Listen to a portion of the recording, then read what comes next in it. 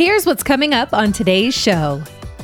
But there are options out there if you want to, kind of direct what you want the money to be used for versus just writing them a check. So it's worth looking into if you have like a cause or a use, for the organization that's near and dear to your heart. There's definitely options. Do you know what will happen to your loved ones when something happens to you? If you don't know the answer or don't like the answer, then this is the show for you. Listen up as we teach you about protecting your family legacy through better estate planning. Our family is here to protect yours. So welcome to the Complete Estate Planning Podcast with attorney Nick Rosenbauer. And here's your host, Ben George. Welcome in. Glad to have you on Complete Estate Planning. I'm Ben George alongside Nick Rosenbauer. We're talking about giving gifts. We're getting close to the holiday season when we're recording this into November, and then obviously December right around the corner. So this time of the year, people think a little bit more typically about giving gifts and being a little more charitable. So today we're going to talk about that and go through some, I guess, kind of clearing up maybe some of the myths and maybe misunderstandings that are out there, Nick. And to be clear, we're not talking about leaving gifts to people after you pass, like you would normally expect an estate planning conversation to talk about, but rather, giving gifts now. And is this something that you help people out with a lot? Yeah, absolutely. And I'm glad you clarified that. I'm referring to, we're talking about lifetime giving here, basically, money out the door while you're alive. And I talk to people about a number of things. Obviously, a lot of them is, hey, when I die, I want to leave a gift to such and such a church or charity. But I do have clients who ask me about, questions or strategies for, the technical phrase is lifetime giving. So that is something that I have talks with clients about. You may have heard in the past about you can leave so many dollars per year to each person. A lot of that used to be tax reasons, which are not as, I guess they're not as applicable anymore. They don't affect as many people as they used to. So, something to be aware of, but we'll go through a bunch of things and some myths and what you can and can't do. And yes, obviously, holidays, it's a big time to think about gift giving. One for, just being generous and charitable, and obviously it being that season. Also, there's tax reasons to be factored in with gifts, and towards the end of the year, you have a much better idea of, how your taxes are going to shake up or shake out for the year than you would in January. Okay, so that's usually when people, Ben, you probably hear people, talk about, at the end of the year, all the businesses, we need to spend money or save money or write things off or, expense a whole lot of things. They're finagling things at the end of the year for write-offs and tax reasons. There's a little bit of that to be considered here for people's taxes with gift giving as well. So typically the holidays is when we see the most questions about it. Okay, great to know. And so it should be a good conversation. Hopefully this will help you out if you're thinking about giving some gifts this holiday season. Some things to kind of keep in mind. If you have questions, as always, you can always get online and go to CincinnatiEstatePlan.com. Schedule a call with Nick right there. You'll see the big button right there on the front of the website. Go there and set up a time to chat with Nick. If you want to call, you can always do that as well. That phone number, 513-463-6789 for the Rosenbauer Law Office. All right, let's jump right into it, Nick, here. And I want to start off, we're going to break this up in kind of a few different sections today, but I want to start off with individuals. Obviously, this is one, I think, where maybe there's a little confusion because some of the rules are kind of changing on what you can give to people, what gets excluded from taxes and whatnot. So help clear up what we need to know for thinking about giving gifts to maybe some family members. Yeah, absolutely, Ben. This is the one where people have the most, confusion or misconception. So you've probably heard in the past, people throw out a number saying, you can give people $12,000 a year or $13,000 or $14,000 or $15,000 a year, a number in that range. And it changes by year. But what we're talking about with that amount is not the amount of money that you're allowed to give in a year, but just the amount of money you're allowed to give in a year without accounting for it in any way, and usually it's filing a gift tax return and using up some of your lifetime exemption amount. So one of the things we've talked about is estate taxes very briefly. And when you die federally, states may have some a state estate tax, although most states have gotten away with them. It's a crazy amount. Right now, Ben, when you die for the year 2022, it's actually over $12 million that you're allowed to pass on without your estate getting charged a tax. Okay. I'm well within that, yeah. Well, right. And your wife gets 12 million too. So you guys have about 23 million, I think, is your net worth. So you're going to skate under it. You're going to be okay. But it used to be much lower. So here's the way it works. For 2022, first off, the annual exclusion amount is the technical phrase for it, is $16,000. And so it goes up a little bit every year or so. And I can give $16,000 away per person, like to each donee or beneficiary a year, without having to basically have it come out of the $12 million that I have to give in my lifetime or at death. So I could give a $10 million gift right now and pay no tax. Okay, which is a lot more than $16,000. Okay, so that's what people think. They think if it's more than the $16,000, they have to pay tax. That's not true. But since it's more than the $16,000, I have to account for it, and I basically have to tell the IRS, "Hey, I've given a $10 million gift, so I want you to take the $10 million away from my $12 million that I get, and I'm down to $2 million." Okay, so think about it like this. Bill Gates is not allowed to just give $100 billion away the day before he dies and then die with no estate and no tax. Okay, so basically, most people don't have a problem. So I say give whatever you want. You just may need to account for it unless you're worried about having $12 million when you die. Now, some people don't like the hassle of having to report it or file the gift tax return.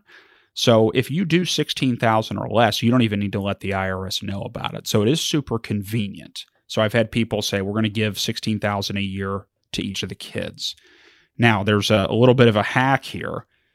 Like, Ben, if you're married, you can give $16,000 and your wife can give another $16,000 to each of the kids. So there's $32,000. And if you have a kid and the kid's married, you can give $16,000 to your kid, another $16,000 to the spouse. Your wife can do the same. So now we're instead of $16,000, we're at $30,000 to $64,000. Yeah, between the two of you. So also, if Ben's parents are listening here, just so you guys are aware, you guys can give. You can give Ben's family $64,000 this year without any guilt, okay, whatsoever. So there you go. So that's something to keep in mind. But that's the biggest misconception is like, if it's more than that amount, I have to pay tax. No, but if it's more than that amount, it comes out of your lifetime exemption amount. So basically, it has to eat into your $12 million. Most people, it's not a problem.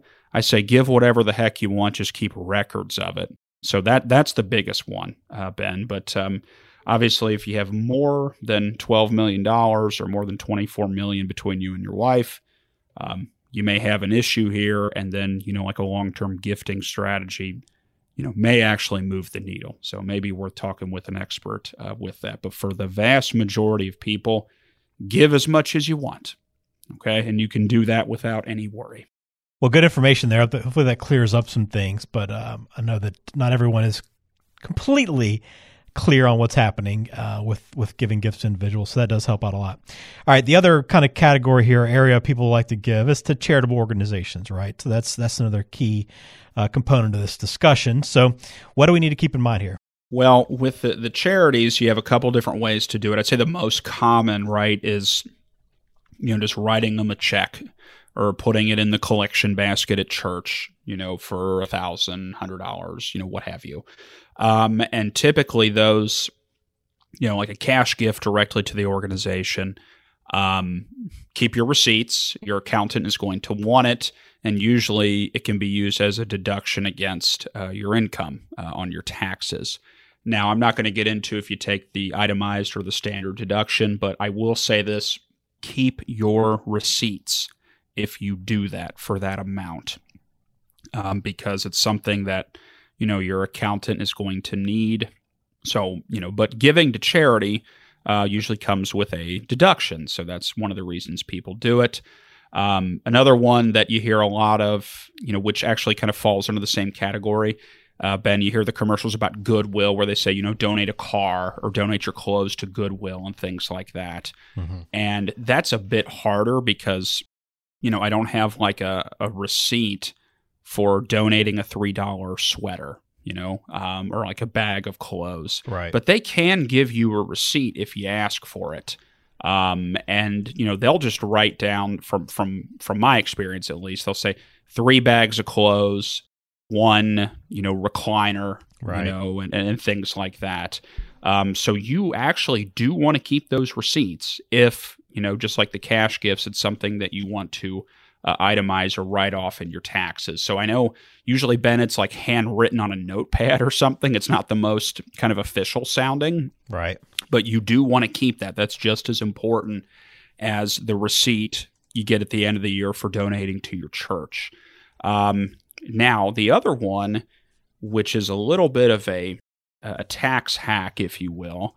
But it's legal. So, guys, if I end up disappearing, and this is the last episode I ever did, then, under suspicious circumstances, then I think the IRS is after me with all those new people they're hiring, right? Oh, wait, no, Ben, I think they just said that was only for customer service, right? Oh, yeah, I'm sure. Because the IRS because they have a customer service department. I mean, they could use it. There's no question, but I don't think that's their priority. Right. I was on board until they said it's for customer service. Now I'm not buying it. But anyway, you've heard things, and maybe like at church, you'll see something on those little commitment cards about gifting stocks or securities as opposed to just gifting money. And the reason that gets done is, and I know we're getting back into taxes here, so I could just hear everyone unsubscribing like as I talk. But typically, what it does is it'll wipe out any sort of, overdue or pending capital gains taxes on stock that has appreciated. So, like if you buy P&G stock at $10 a share, and now it's sitting at $400 a share, if you sell that, that is a lot of gains. So there's going to be a lot of tax to it.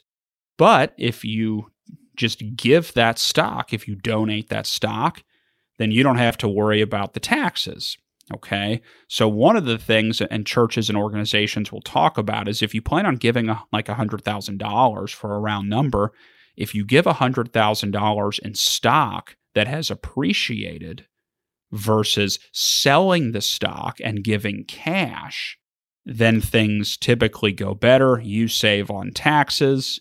And obviously the charity doesn't have to pay the taxes on that either. So something to talk to your advisor, your accountant, your attorney on. But if you ever see, something where, they say, oh, commitment card, give $100 in cash, or click here if you want to give appreciated stock, that's what they're referring to. Now, this only works with charity, Ben, so nonprofit organizations get that.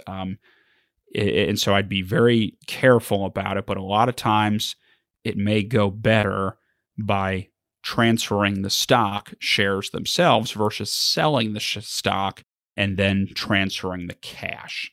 Okay, so that's something you just want to be careful with. And then one last thing, I get a lot of questions about whether or not you can say what you want your gift to be used for. Mm-hmm. So you can always talk to the charity or the church or the foundation on what you can and can't do. So if you say, hey, I want this money to specifically go to scholarships for underprivileged kids or to the food pantry or something like that. Or if it's, hey, I want this money to all be used at one time, or, maybe use some now, some later.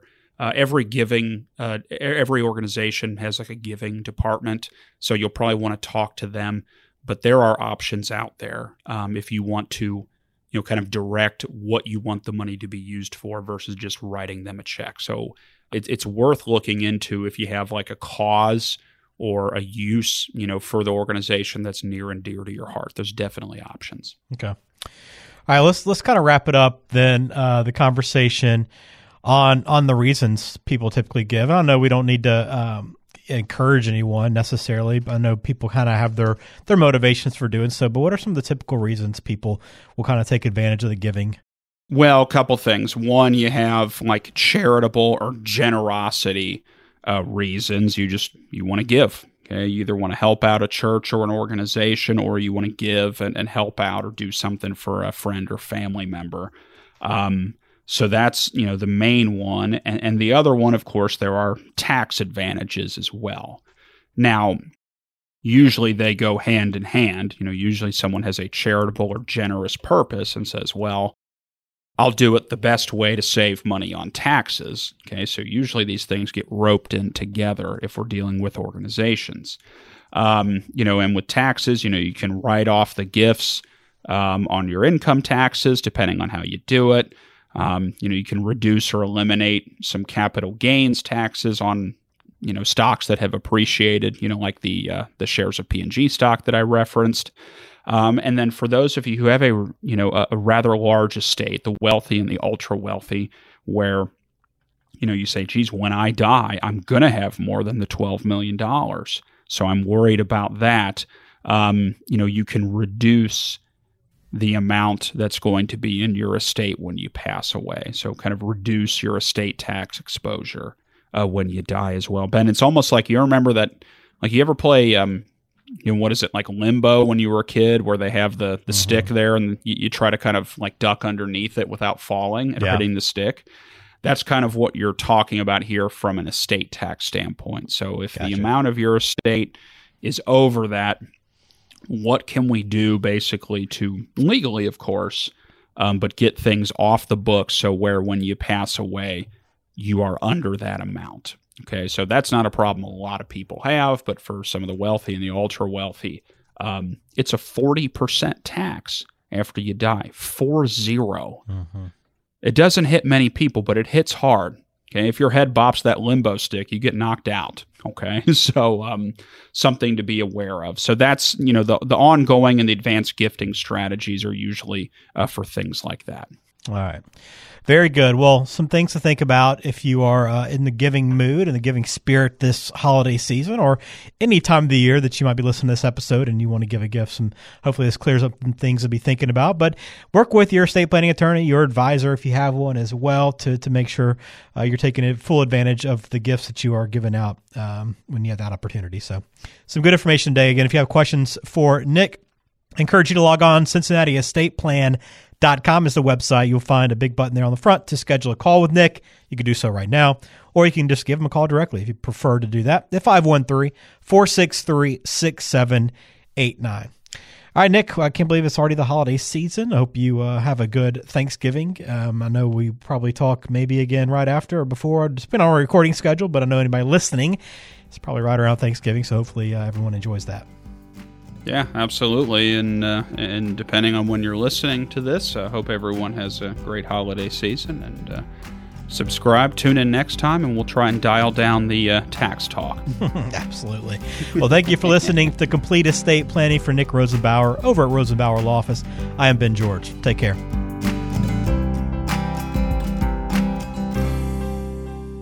The Complete Estate Planning Podcast is brought to you by the Rosenbauer Law Office, based in Westchester, Ohio, and serving the entire Cincinnati area. The show is available on Apple Podcasts, Spotify, Google Podcasts, and everywhere you listen to podcasts. Subscribe to the show on your favorite app today and never miss an episode.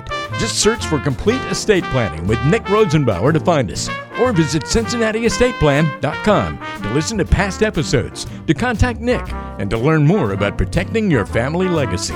That's CincinnatiEstatePlan.com. This show is for informational purposes only and does not provide any legal advice. Information on this show may not constitute the most up-to-date legal information. Please do not act or refrain from acting based solely on anything you hear on this show. This show does not form any attorney-client relationship with the Rosenbauer Law Office, LLC. Please seek the counsel of a qualified attorney before addressing your own estate planning needs.